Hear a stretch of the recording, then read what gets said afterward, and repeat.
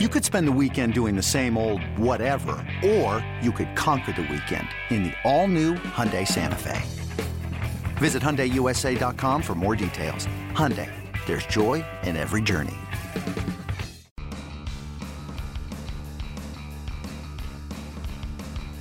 You're listening to MLB.com Extras, brought to you by MLB.tv. It's baseball everywhere. Welcome to MLB.com Extras Yankees Edition. MLB.com's Mark Feinsand caught up with Yankees Senior Vice President and General Manager Brian Cashman to discuss what he learned working for the boss, what it was like being a seller for the first time at last year's trade deadline, and how he hopes the current youth movement will bring a 28th title to Yankee Stadium. Brian, it's well known you began your Yankees career as an intern in 1986. Could you have imagined at that time that you'd be still with the organization more than 30 years later? No, actually, staying power was not something that was synonymous with being a Yankee employee. To say the least. You were a four-year starter, second base in college, Division III Catholic University, set a school record for most hits in a season, pump up your baseball career a little bit here. Did you learn anything from your college career that helped you when you started working in professional baseball? I mean, you just, again, you learn more about the game, the higher level you get a chance to play. So back then, the NCAA rules were all different. So we were a Division III independent, but we played predominantly a Division I schedule. So got a chance to play against some, really quality talent in the Northeast and do our spring trip down south. But, so got a chance to play against some, better competition, which, again, you live and you learn, as you size yourself up. And when I started doing the internship, I worked in the minor league scouting department, and you got a chance to start seeing how people evaluate the amateur world. So it gave me a great perspective of what my limitations really were because of my physicality. But yeah, you just learn more about the game.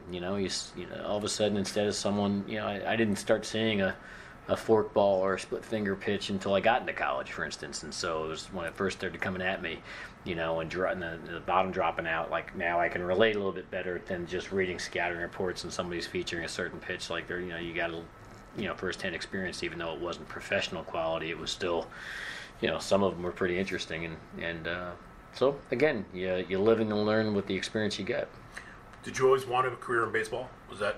I want to be a player. I mean, I think anybody who plays the game, they play it because they love it, and I was no different than most kids, dreaming that one day you could somehow find your way into professional baseball. But obviously, that wasn't good enough for that. I never had any aspirations of being a front office executive. That was never something I ever thought about. When did that turn for you? When you realized that the physical limitations were going to keep you from playing professionally? No. I mean, I got a chance to do a internship with the Yankees, and even once that led to a full-time position, I still never looked at it as a long-term career.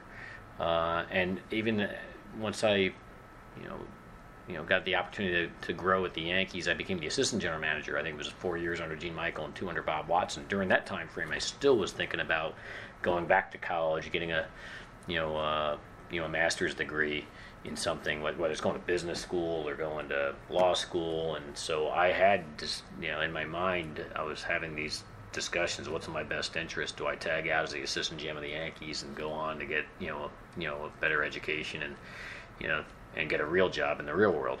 But I'd say once George Steinbrenner offered me the GM position, obviously that stopped.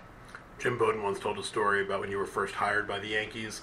George supposedly walked you into an office with Gene Michael, Lou Piniella, Bob Quinn, Dallas Green, and Sid Thrift, all former or future Yankees GMs or managers, and said, quote, "I want to introduce you to Brian Cashman. His dad is a good friend, and someday you'll all be fired and he'll be the general manager of the Yankees." Did that really happen? Never happened. But I can tell you what did happen. Yeah, that never happened. But I remember being in a meeting, and I was, the low-hanging fruit. So in the meeting, it was in the boss's office, and Bowden was there, and Sid Thrift was there, and Dallas Green, and Gene Michael. I mean, all of our heavy hitters, Bob Quinn, and I was on the couch. I was the guy back then. It was really not many computers and stuff. It was stat books and stuff. So I had all the support, in the event that any of our guys needed help while they were at the big Knights of the Round Table with the boss, who was pretty intimidating. And he was really crushing them because there was a player he wanted from the White Sox. I think it was the White Sox at the time. It was either the White Sox or the Toronto Blue Jays. And so he was describing the player, but he couldn't think of the player's name. And everybody at the table, the big boy table, they couldn't spit the name out. And they didn't know who it was. And I was very uncomfortable because I thought I figured out who he was talking about, but I was like, do I speak up or not? And he's killing these people. So then I just felt compelled to speak up. I'm like, sir, are you talking about Kenny Williams? And he slams his hands on the table. God damn it, the kid knows more about this game than any one of you guys. I should have him be the GM and replace all of you. And, blah, blah. And he just let them have it. And it's funny because in years gone by, I become really good friends with Kenny Williams. He was GM, obviously, for the White Sox. Sure. And I was the president of baseball operations there, won a World Series. But Kenny Williams was playing active at the time, was a high-end draft pick, and a player for some reason the boss was starting to ask about, but he couldn't remember his name. He described the player, and I was able to figure it out and bail those guys out. But George's response to them was, I should make him GM, and he should replace you guys because he knows the players you don't. So it's sort of a twist on the story, but it's, The story, that is a story that's real. The one that Bowden talks about, that's he misremembered. That's what you would call fake news. Fake news, there you go. George used to go through GMs at record pace. He had 10 of them in the 1980s alone. How did you manage to last so long working for him? We had great players and we had great teams. I mean, that's the bottom line. We got out of the gate winning 3 straight World Championships. We were in 4 straight World Series, should have won 4 straight. And we kept winning divisions. Every now and then it was a wild card, but we had great players, and timing's everything. What was the biggest thing you learned from him? That I'd say he used to have a sign on his desk: lead, follower, get the hell out of the way, and then he also talked about it. It's lonely at the top when you're having to make the final calls, and so I kind of, again, when you're sitting in a bigger chair and you have to make difficult decisions. You're a lot of times you're flying solo missions. You get everybody in the room, you get their input, but then at some point somebody has to make a final call, and in many cases it's not popular. But you have to be willing to make the tough decisions and then live with the consequences. It's easier to do so when you're the owner, because you can show up the next day. So you just have to make sure that your decision making is consistent and good and has a strong process behind it, and it's supporting the franchise, in the present and the future. So I learned that, listen, if you're going to aspiring to be in a leadership position, you just have to have the backbone and the thick skin to do what you think is right, despite the high winds of negativity, pressure, or disappointment that others are going to get when you make those tough calls, one way or the other. And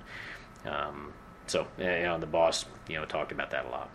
1998, your first year as GM. You guys had just won the World Series in '96, been back to the playoffs in '97. Your first season, you brought in Scott Brocious, Chili Davis, Chuck Knobloch, and Orlando Hernandez. Was there any sense of wanting to put your own imprint on the team with those acquisitions, even though the core of the team was the same? No, I mean, in Scott Brocious' case, that was a decision that I was the assistant GM on. I helped put that deal together because the way Bob Watson, that was the GM at the time, he divided the general managers in the game. Bob gave me a lot of autonomy. And so as Bob's assistant, I took all the young general managers, and he was working with the John Harts, the Pat Gillicks, the John Schuerholzes, the Ron Schulers, and et al., and Sid Thrifts and stuff. And then I was given Kevin Towers, Billy Bean, all the younger, newer guys in the game. So Billy Bean and I put that Brocious deal together involving Kenny Williams was wrapped around, if I remember right, the expansion draft or something. And so it went down, but it went down on Bob's watch and Bob's final call to bless the deal. So, but anyway, any deals that I've made since I've been here, is not about putting any imprint in any way, shape, or form. It's just about how is this going to make us better in the short or long term. It's just going to have some sort of benefit, clearly, or you don't do the deal, whether it's clearing money, whether it's improving a position. And in most cases, especially back then, it was short-term decision making. It was about how are we going to put ourselves in a position to be a world champion, over the next 6 months, forgetting, the second or third or fourth year out. So So all those situations played out with that type of decision making in play. Were you worried about your job after the 1-4 start? I mean, I already knew what I was getting into. I mean, that's the one thing people asked many times about staying power, as you have. And I grew up here in this Yankee system. And I think if you were trained outside, the Steinbrenner family and, were imported in, you were already preconditioned to other stimuli, so to speak, or a certain way about how things operated. And I think it would be very hard to adjust to, working under the boss if you had success somewhere else and then came here and assumed that you could still, go about your business the same way here. I grew up under the boss's rule, and that, he was extremely difficult to work for, extremely demanding, and every day potentially the game plan would change, and you really just had to adjust and work well with all your coworkers to help support each other to whatever end he wanted on every given day. It was just a different culture compared to the normal maybe environments and other baseball operations throughout the game. So I just think I was more prepared because I grew up under him, and then if I had been taught by anybody else or any other organization and got hired from as a new hire being imported in after about 10 years somewhere else. So I think that allowed me to have perspective and staying power and roll with everything because nothing was new to me. The 98 team wins 114 regular season games, wins the World Series. People call it the greatest team ever. Yet before the 99 season, you trade David Wells for Roger Clemens. Was there a sense of trying to even outdo the 98 team going into 99? Well, I think you have to always be open-minded to remake yourself and somehow improve. And that 98 team was special. Everything went our way. People were dedicated and committed to each other. And I remember, lessons learned from 96. After we won in 96, we brought almost the same team back except for John Wetland. He left as a free agent, so Mariano Rivera became the closer. And we mustered a wild card in the first round knockout in 97 with essentially the same team. That team did not get gel like it did the previous year. We had infighting. It was like, Three Musketeers in 96, all for one and one for all. In 97, it was completely different, even though it was almost entirely the same personnel. So I learned from that. So in 98, we had the magical carpet ride. 125 wins and 50 losses and something just dramatic and special.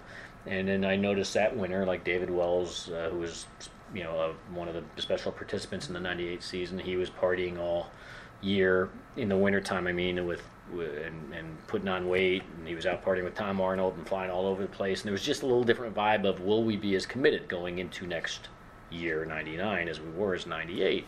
And here's this big John Wayne type, and Roger Clemens, who had accomplished everything in the game, Cy Young Awards, All-Stars. I mean, he's one of the game's best pitchers of his generation, and he'd done everything. He was, big workout fiend, and the only thing he hadn't won is a championship. And I knew that man was going to be motivated at all end. And so we had a lot of discussions internally, and if we could find the right deal, we felt that going forward, Roger would be a huge impact on us.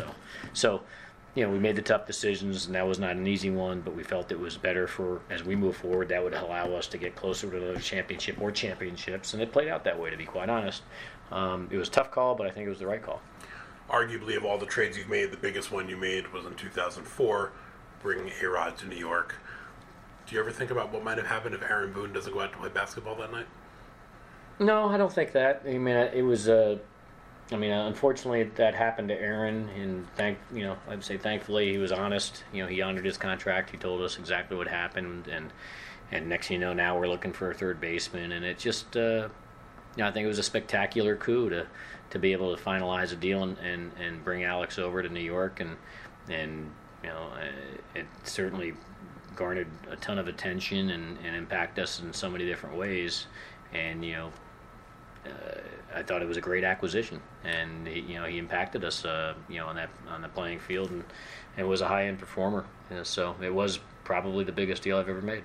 His tenure here, 2004 to 2016, had a lot of ups and downs. How do you characterize his time in New York? Probably best said the way you just said it. There was a lot of ups and downs. Certainly experienced a lot of ups and downs throughout the process. We don't win that 09 World Championship without him. So I've got another ring in my possession because of Alex Rodriguez and what he did during that 09 season. I think we had missed opportunities.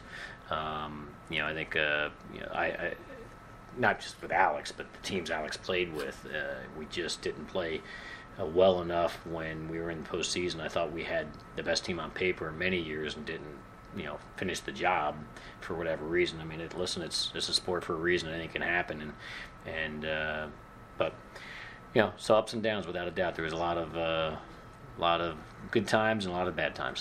Is there one particular trade you've made in your career where you felt buyer's remorse? There's a yeah. I mean, you only feel that after the fact when you have a chance to look back, and clearly it didn't work out for you and it worked out with somebody else. So we did a deal with the Marlins when we signed Scotty Brocious to an extension, which continued to help us win championships, and we traded a young third base prospect, Mike Lowell, to the Florida Marlins for 3 pitching prospects, and we were thin at the upper levels on the pitching prospects, and I know the deal played out like, oh my gosh, look at all the pitching they got back, and it was widely praised, and it didn't play out that way. Mike Lowell turned out to be obviously a very productive player for quite some time, and far exceeded any of our evaluations on him, and he was a very good and productive player and a world champion for several different teams, not just the Marlins, but eventually Boston later on in the trade. So, what's the best trade you've made? Best? I don't know. I mean, I don't have a list in front of me, and I've made so many. So I mean, the Alex Rodriguez trade, the Roger Clemens trade, the David Justice trade at the deadline. That may have been the most immediately impactful one, right? Yeah, but there's been a ton that have been beneficial. I mean, we're living with Didi Gregorius. That's worked out really well, and the Nick Swisher trade from the White Sox was a big one that really worked out well for us. So we've had our share of good deals, and unfortunately, we've got some ones that hopefully my therapist has helped repress, right? That I can't remember right now too easy on instant recall, but it's hard to say instantly if you don't have the questions in advance, like what's the ones that you'd stand out the most for you. I spit out the ones that came to mind rather quickly. Right. I may have missed somebody. I apologize if I did. You had front row seat for the entire careers of both Derek Jeter and Mariano Rivera. What made them so special, besides their obvious talent? I mean, it seemed like there was more to them than just what they did on the field for you. I mean, they obviously, the performance speaks for itself, but their commitment to excellence, matched their performance. I mean, they were very structured, athletes that had moral compasses that they followed, and they're great teammates, and they're just models of consistency. I mean, they went about their business a certain way every day, every way, and they didn't change. So that's why obviously they're both going to be first ballot Hall of Famers, and the only question is, will they be both unanimous? They should be, but time will tell on that. But I mean, the reason I have staying power is because I had a chance to work at the same time as these guys that emerged as New York Yankees. As GM of the Yankees, you're frequently second-guessed by reporters, columnists, talk radio hosts, fans, and pretty much everybody else in the world. Do you need a thick skin to hold this job as long as you have, and did it take time to develop that? Yeah, absolutely. I think it's healthy to be defiant, but it's healthy to keep perspective. It's healthy to be objective, and it's healthy to be a lone wolf and realize that. I think in the lone wolf, I describe it as, you have a path, you have a mission, and you're going to take that path, and it's going to be a solo mission. I mean, you're working with people here, but in terms of the attacks that can come your way, or the questions, or the second guessing about the steps you're making, you just always have to keep in perspective that you're the one that's providing an entire amount of information as well as ownership interests, that you're executing game plans, and with an end game in play, and you just got to stay the course. So you got to recognize too that you're not going to make every right decision. You're going to have to live with your mistakes and somehow then get past them and survive them by stringing together as many quality decisions as possible, because no one's walking on water in these jobs. We all have our blemishes, we all have our mistakes, and we all have our bad free agent signs and our bad trades, but obviously the people that stay around long enough have less of those than others, and but you have to have a thick skin. If you're enjoying this Mark Feinsand interview, make sure you check out all the great conversations featured in the MLB.com Newsmakers podcast. You'll hear Mark and other MLB.com reporters chat with baseball's brightest stars of today and the past, as well as the game's best broadcasters and writers. You can download MLB.com Newsmakers today on iTunes or wherever else you get your podcasts by searching Newsmakers. Now, back to Mark Feinsand. You've been known to be a bit of a prankster, having been the target of them on a few occasions. I can certainly attest to that. What's the best prank you've pulled with the Yankees? Wow, the best prank. I wish I had ammunition for that. I've done a lot. I don't even know if I can. My mind wasn't there. It's a good one. A curveball I wasn't expecting, and that's why you made me freeze. Trying to keep you on your toes here, Cash. It made me freeze. I mean, I've done a ton. I got one that. I remember Gene Michael was our general manager. This might not be the best one, but I remember there was a manager, and he had managed in the game. He'd done everything in a game of baseball. So then he was our general manager at the time, and I was the assistant GM. And so I prank called him, pretending I was a reporter from the Miami Herald.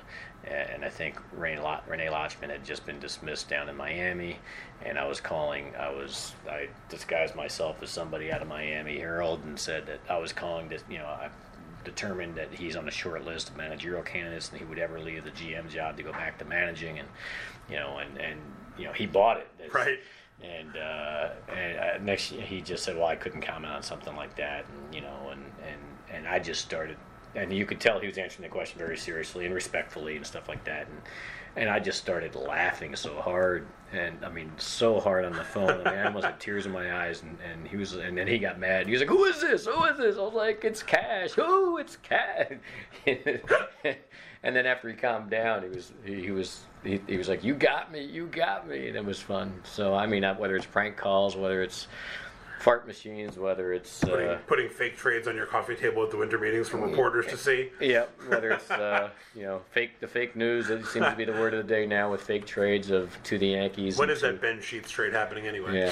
Yeah, I can't remember who the teams were, but I remember laughing at that. And listen, you have to have fun, and I like to do that. So I like to try to have fun and make everybody else laugh, usually at somebody else's expense.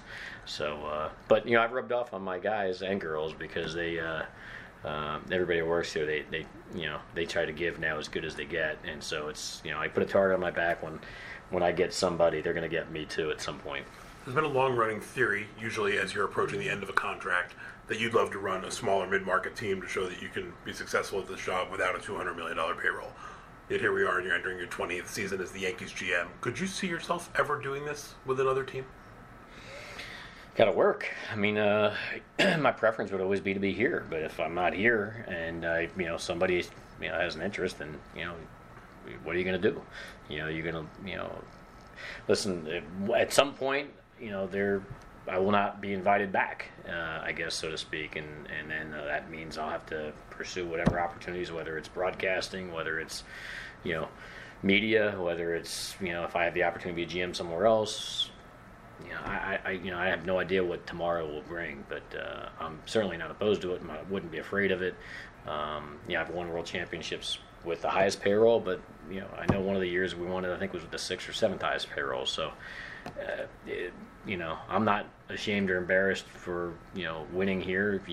It's all about winning. It doesn't matter how you get there, as long as you're the last team standing. And I'm proud of everything we've done and continue to do, and I'm proud of what's coming, and I'm proud to just be a part of that process with a lot of people that got us here.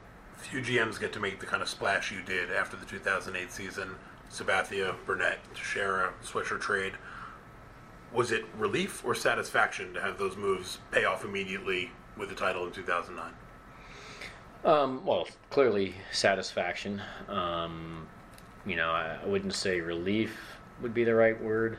The only time I would say it was a relief was when we were against the Mets in 2000. It was, the Yankees won 98, 99, and now here we are in 2000, and now here are the Mets coming up, and George was all in my grill and Joe Torre's grill about you can't lose to the Mets, how horrific that would be, and, we'll lose the city, that type of stuff, and so it just, when we beat the Mets, that was relief. And then I remember Bud Selig as commissioner talking to Torre and I in 2003. We're playing the Marlins in the World Series, and I guess Joe and I both looked, just exhausted. And it was Game 3, and he goes, "You guys are in the World Series. You look terrible." And he's like, and he was just trying to impart, like, this should be the most enjoyable time of your life, and you guys are on death row. But working here, so at times I understand the question about it's just a relief when you do win and you're supposed to win. That certainly occurred against the Mets, but it was pure joy when we won in 2009 and any of the other times. When you signed Sabathia, you told us that you had been looking 2 years ahead at him being a free agent, and that's why you decided not to trade for Johan Santana. Do you? Is the free agent class a year from now, 2 years from now, 3 years from now? Does that play a big role in what you do now, or was that a unique situation? Obviously, we look at the free agent class 2 years from now, and people are already connecting you guys to Bryce Harper, to Manny Machado, all these big names that are going to be free agents. Do you, is that when you're thinking ahead and looking at your planning, is that something you do regularly? No, and it was a year in advance, and in that circumstance, and it was more of we had an opportunity to trade for a significantly costing starter in Johan Santana, and it was going to cost us at least 3 pieces off of our 25-man roster to get that done. And I didn't think our system was where it needed to be a world championship contender. So the internal arguments we were having about whether we do or we don't, do the Johan Santana deal was my position. Strong position with ownership was that we're not ready to win yet. Give me a year, and I'm looking for examples to anchor to. And one was like, listen, we need to keep Phil Hughes, and we need to keep Melky Cabrera, and we need to keep Ian Kennedy. I think it was off the top of my head, those 3 guys. And then there's a free agent in CC Sabathia in 6 months that and he was playing in a small market, so there's no expectation they were going to be able to retain him. So he would, in theory, be going to market. This is before revenue sharing was really kicked in and teams were able to retain their players. So my attitude was to ownership, hey, as this guy stays healthy, he's going to hit the market, and we'll have a good shot at him.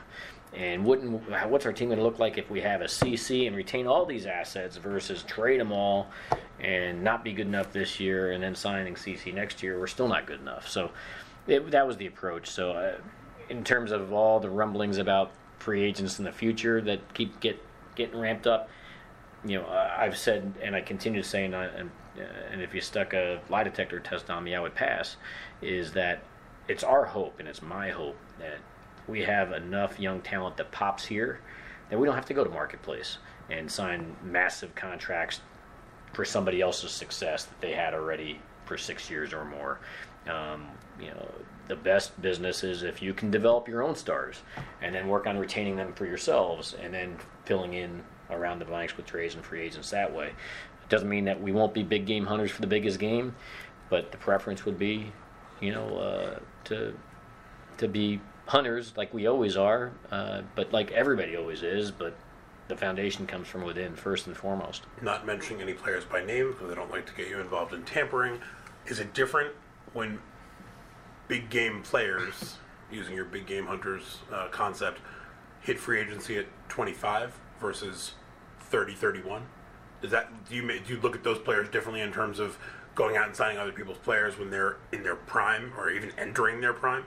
I would think it'd be different. Those players have a much longer career and they haven't really even hit their prime years yet. So age is always a big factor, as we've learned over time.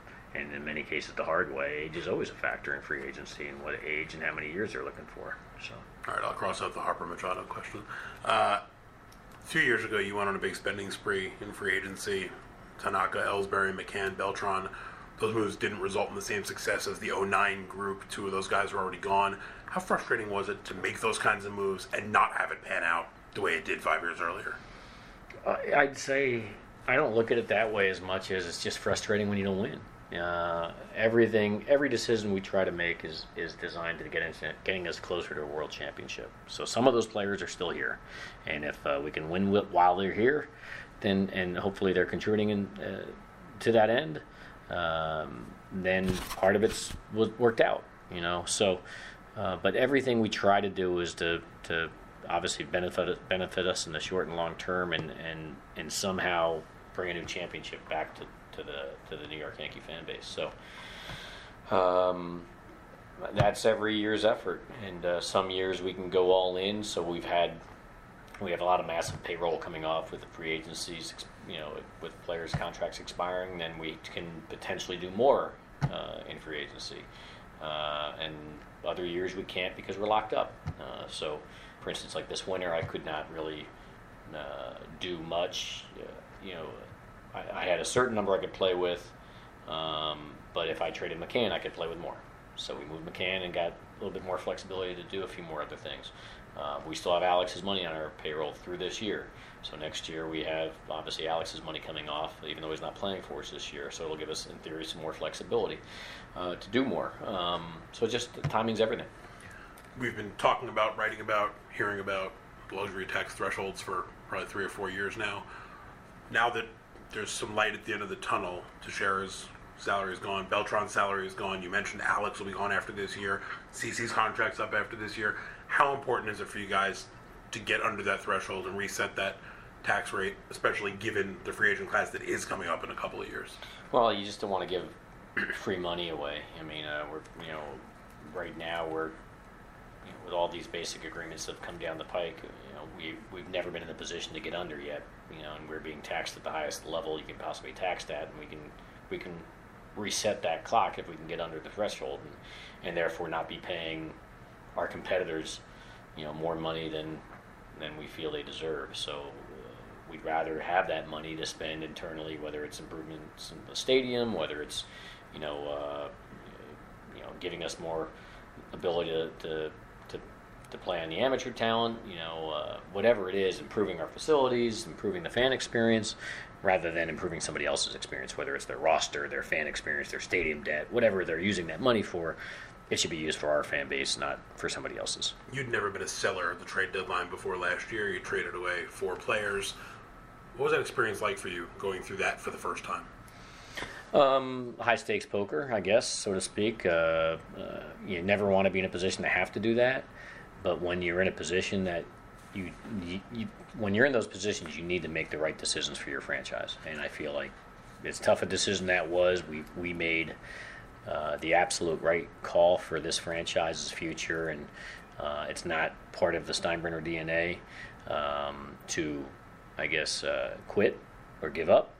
But what is, I think, in anybody's DNA is to make good, sound business decisions, and I think, there was that fork in the road that we were faced, which is, do we want to double down on a roster that hasn't performed up to expectations, and or do we want to call it what it is and recognize it's very important right now? There's some high winds, a storm of brewing out there, and we better tack our sails and change direction and change course, or we could sink.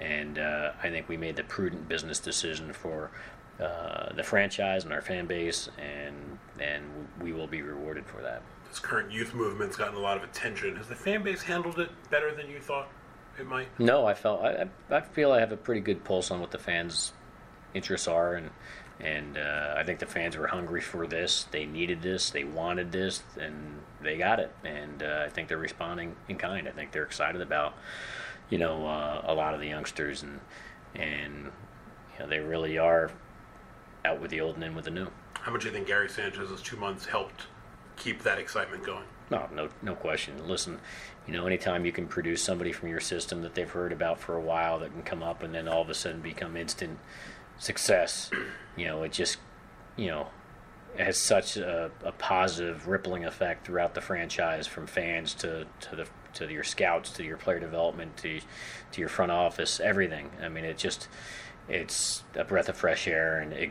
ignites everybody in such a positive way. So it was really huge. There's been a lot of talk over the years about the Yankees' inability to develop young starting pitchers. Do you think that's a fair criticism?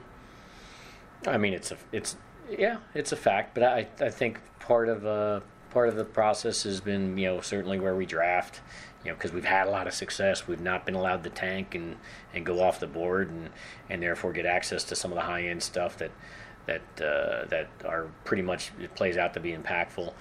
Part of it is, we can't get out of our own way because we don't have the patience to let guys finish off their development, because if you possess some unique ability that stands out amongst everybody else, whether it's the job of Chamberlain's, the Ian Kennedys, or now it's Severinos, or before that it was Mitchell or Shane Green or whatever, we're pulling them up before their development's finished.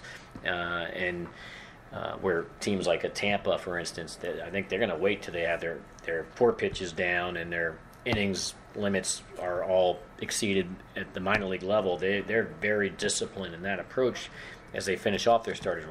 But for us, we've found if I'm looking at my owner and he's like, what's our best team we can take north? Well, we can take this guy. He's not necessarily 100% finished off, but we can stick him in our pen. He can be in the back end of a rotation, because he's better than some of the guys we already have, and then you cut corners. And so I think that probably plays a role in it. So, but and then, sometimes we don't, make the right decisions either when we're making draft selections or signings and stuff like that. And on top of it all, playing in New York is a lot different animal than playing anywhere else. So, do you, with this crop of young guys you have now, pitchers and position players, do you have to limit that temptation of bringing them up too soon? I mean, do you need to let them finish off their development in the minors before you? If you can, it's always in your best interest to have that safe bet. But again, we're trying to win at the same time, so it's the balancing act. That's you're getting a little that. I'm giving the audience a chance to walk into our meetings with those are debates that we have constantly. It's development versus the need to compete on a daily basis in New York versus versus it's okay if we lose now, so we can win later. That's not something that unfortunately we're really allowed to do. We have to try to win on a daily basis, and that's why you're seeing our record. We've had winning seasons now for I don't know how many years, because we're not allowed to cry uncle, and say another day. If the guy's better than what we already have and he gives us a better chance to win, most of the time that player's going to wind up on our 25-man roster ahead of schedule, and because that's just the way we go about our business. Is it unrealistic for fans to think Torres, Severino, Judge, Bird, Sanchez, whoever it may be, which of those guys is going to be the next core 4? I mean, is that just an unfair comparison to try to think who's going to be the next Jeter, Posada, Rivera, Pettit? Yeah, I think so, because if you look in sports, you got the New England Patriots, you got the New York Yankees. You see these teams that have strung together some historic championship runs, but they're rare. They're extremely rare. So let's just get one championship. Let's just get our next one. Not worrying about if we can have a core that's part of multiple championships. We just want to develop a successful. Our successful mission effort is about winning a world championship, and then if we can get to that again, then we'll worry about another one if we're lucky enough to get to the next one. There was a time in the not so distant past where some teams were looked at as analytic teams, some teams were looked at as scouting teams. Do you think pretty much now league wide everybody's just trying to find that balance between the two versus relying exclusively or near exclusively on one versus the other? Yeah, I think the most successful teams are that balancing act. I think they're using each tool to benefit their decision making. So whether it's analytics, whether it's what the eyeball test is telling you, and the people who really know the game that can scout somebody's mechanics and how they're whether hitting or pitching, what's necessary that can improve their future potential. It's along with so many other areas: mental skills, performance science, player development, amateur scouting versus pro scouting. It's there's a lot of sandboxes to be playing there, and you have to include every one of them, and to your advantage. So we're trying to use every tool in the toolbox that hopefully we can string all that information together that we gather to make quality decisions. Is the analytics explosion the biggest change in the game from the time you started to now? analytics as well as the internet wasn't around when I started. So the coverage, the blogging, the media attention, ESPN. So the media explosion and the analytics are the two more impactful changes, so to speak, in the game, because back in the day it was the sporting news and the box scores and stuff like that, right. and the local newspapers. That was the coverage, but now we've got a lot more differences. Now you have MLB.com. What more do you need? Yeah, exactly. You were throwing exit velocity at us a few years ago before it became a popular term. Now MLB StatCast has made that, as well as a lot of others, more available to the public. Do you think that's changed the way fans look at the game at all?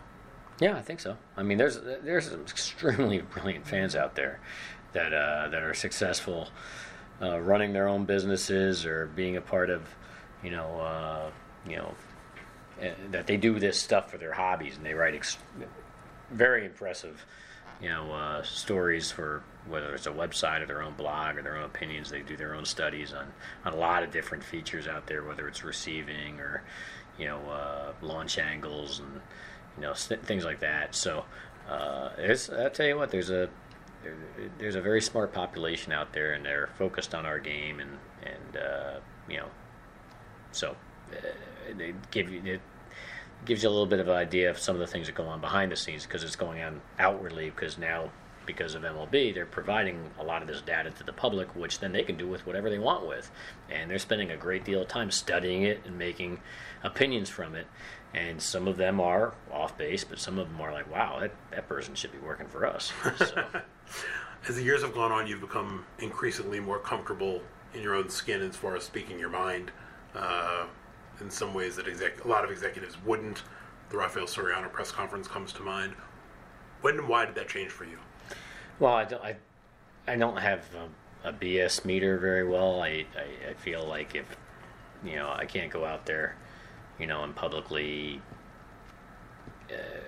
change. If in the Sorianos, for instance, I had already publicly stated time and time again, we were not signing any free agents, and that was lock, stop, and step with our ownership and stuff. And so when ownership made a change of position, I was already pregnant with my position several times over, doubling down, not ever expecting it to change. So then when Hal Steinbrenner decided to sign him, which is his right, he owns the team, I even talked to him. I was like, I'm going to have to explain this, and the only way to explain this is to tell the truth. We wanted to retain the pick. That's what we recommended, but you chose in the end. This is what you wanted to do, and that's what I'm gonna say. And he said, no problem. I said, because I can't lie about it. No one's gonna believe me if I did, and it's gonna hurt my credibility. And so I don't know. I just think that I've gotten to, in my life, you live and you learn. I think it's, if you're going to communicate with your fan base, you got to be very direct and honest. Everything I say is strategic. I'm leaving breadcrumbs to lead our fan base, which is our customers, to follow, a path to something, whatever that's going to be. I'll say certain things for certain reasons so that the shock of whatever's coming isn't going to throw them off. And if there's a position change, there should be a rational explanation for it. And sometimes a rational explanation is, I didn't make that decision, actually. Somebody else did. And I just think it's important to talk that way. And thankfully we have an ownership that allows me to do that, because I think it serves them well too. I'm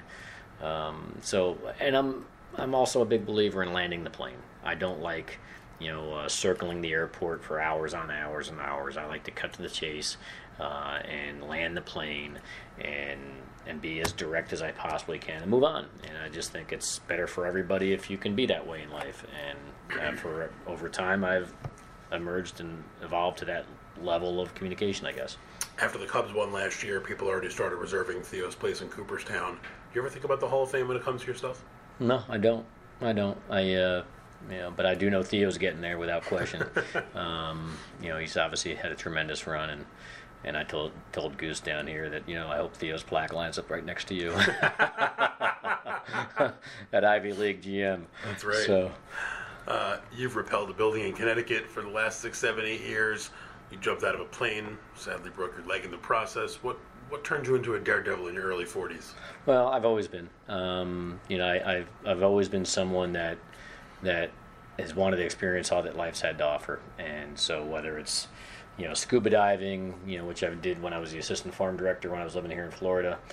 Back when we had the Jeters and the Riveras and the Bernies and all those guys in our system, I was the assistant farm director. So I got PADI certified down here and scuba dive 12 miles off St. Pete and all that stuff. So always got into different things that it was like, I got to try this just to say either and learn to love it, or just say at least check it off a bucket list of I did it. And so I just continued that. Now as GM of the Yankees, I get opportunities more so. People are like, hey, you want to jump out of this airplane? Hey, you want to climb down this building? Like, that wasn't coming my way, as Joe Blow. It's coming my way as GM of the New York Yankees. So it's provided me a platform to at least participate in things that I never would have had a chance to, and I'll take people up on that. I left off you're walking around the CN Tower in Toronto. Didn't you do that? Yeah, they call it toes over Toronto, or sleeping on the streets for the homeless, or whatever you want. It's like I'll try to do anything and everything, time permitting. And I got more things I'd like to try. After the Chris Sale trade, you called the Red Sox the Golden State Warriors of baseball. Predictably, we all put that on the back page the next day. Are you entertained by that kind of stuff? Do you think about how your words are going to play out in the papers and online before you say them? Or absolutely, yeah. I know exactly. You came to that session with us with that Golden State Warriors thing ready to fire. When that trade was consummated, that's the first thing I thought about, which is, wow, look at what they've done, and I know how it's going to play out for them, and listen, Steve Kerr does a great job managing that team. John Farrell. So it's a lot of talent, It's a lot of talent. With talent comes pressure to perform. And so, I think Dave Dombrowski's done everything he possibly can to provide, that city with a world championship team. And so they got 162 games to show it.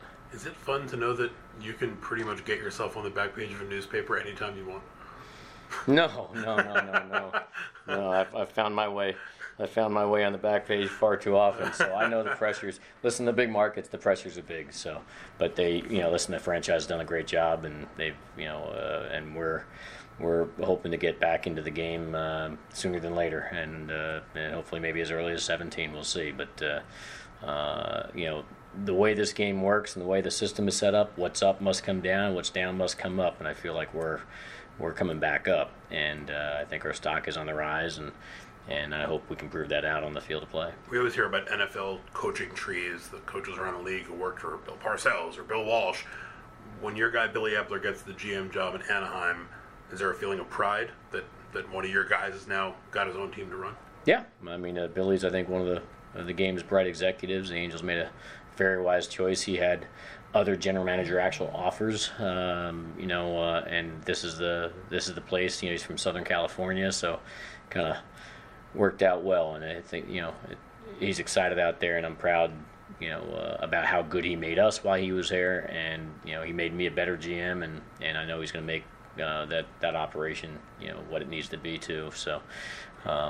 But yeah, there's no doubt you have a lot of pride with the people that you work with throughout the game, and then when they go on and do other things that are bigger and better, that's why you're training your staff. You're looking for better players on the field, but you're also looking for a great front office and a front office tree that's going to continue to produce as well. For a long time, it seemed like the Red Sox were chasing the Yankees. Starting in 2004, they've won 3 championships, and it almost seems like the roles have reversed. How have the dynamics of the rivalry changed since Boston finally broke its curse? How have the dynamics changed? Right now they've taken on a lot of the Yankee characteristics, I guess, so to speak. They have been producing, and you have to give them a great deal of credit from the international and the amateur scouting side. They've been very productive with their scouting assessments, and then but they've been spending a ton of money at the same time. Much like the Yankees have always done. And so I know in the past, with the famous Larry Lucchino quote of Evil Empire, or what have you, or I think there was always the impression that they did not like the spotlight that they were considered in the Yankee arena. I think they more than exclamation pointed the fact that they are, right there in the Yankee arena as a behemoth in this game, and there's nothing to be embarrassed about that. I think they're using all their resources to their benefit, just like we try to do, and we've just been on different tracks lately. But again, I assure you, we're going to be changing that. Do you remember the player that led to the Evil Empire quote? Was it Contreras? Yeah, very good, very good. The postseason was such a given for you guys for so many years. You guys made the playoffs in each of your first 10 years as GM, 14 of the first 15.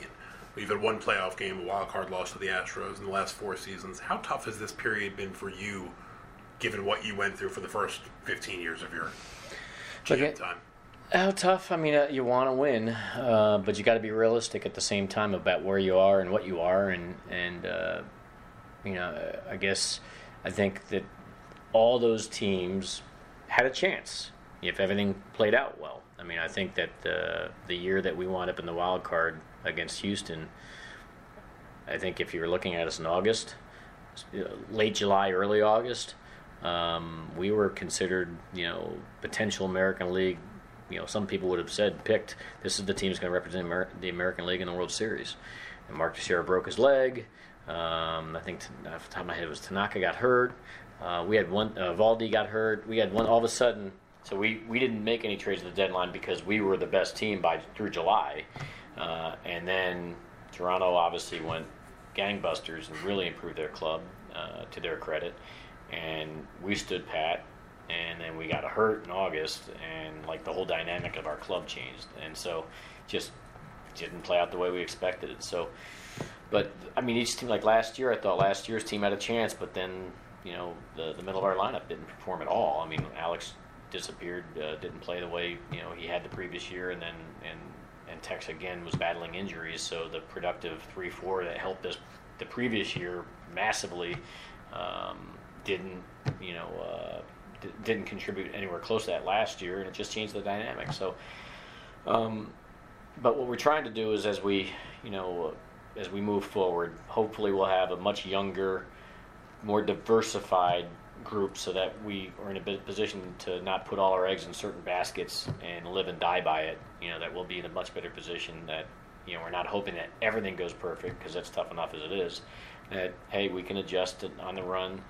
We have quality and quantity, and that it'll be able to sustain us no matter what happens. And so, time will tell. How does Hal differ most from George as a boss? The boss was very emotional and reactionary, and Hal is very practical and patient. So I think they're both hungry to win without a doubt, but their methods of operation are completely different that way. I mean, George would make extremely emotional decisions that at times could work for us, and at times it would, sabotage, a certain trajectory you might be on because of impatience. So, examples like that would be, that's when a Doug Dravic would wind up in Pittsburgh, or Freddie McGriff would wind up in Toronto, or a Jay Buhner would wind up in Seattle, or because we need a short-term fix at some long-term interests and something you would regret later. So Hal's very, very methodical, and very practical, and his dad was different, and they're both successful in their own right, and they both can have success. Hal won a championship in 2009. Obviously George won previous championships, in 77, 78, and obviously the 96 run that we're on to. So you've only had 2 managers in your entire tenure here, Joe Torre and Joe Girardi. How important is your relationship with your manager, and the fact that you've only had 2? Obviously they've been pretty good relationships, I would think. Yeah, I mean, I think it's very important. I mean, listen, as general manager, you need to have great relationships with your directors of scouting and development, and obviously the manager of the club has got a 25-man roster, and you need to work well together. I've had an excellent relationship with both. So I think it's certainly, I don't know how you could do this job if you don't have a good relationship with the manager, because the job's hard enough as you're battling the elements of a 162-game marathon with injuries and underperformance and not getting overly excited about overperformance. So I can't imagine having to do this job if you couldn't get along with the guy that's managing the club. What do you think is this team's biggest strength and biggest question mark? Strength right now, we're swinging the bats really well. Question mark's going to be the rotation. So offense, our pitching, was a strength last year, but I still think it's a fair question to ask whether will it continue to be a strength. We hope it can. We got kids in the back of the rotation, competing right now, and some kids competing for spots in the bullpen. It looks like we're ready to plug and play with almost everything that we, everything we have is right here before us on the offensive side. These kids are really swinging the bats well, and the new guys like a Holiday and stuff, they're coming in there swinging the bats well. So, it gives you a little bit of optimism that, listen, offensively you're going to be okay, and can the pitching be good enough? Last question, how do you view the state of the AL East right now and going forward? Up for grabs. Up for grabs in the fact that I think with the American League East is the best division in baseball. It's close. The Red Sox and Toronto, I think, and Baltimore, just because they were there, those teams are the teams to beat.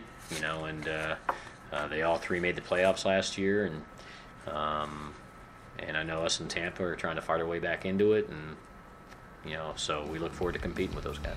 Cash, thanks for your time. Good luck this season.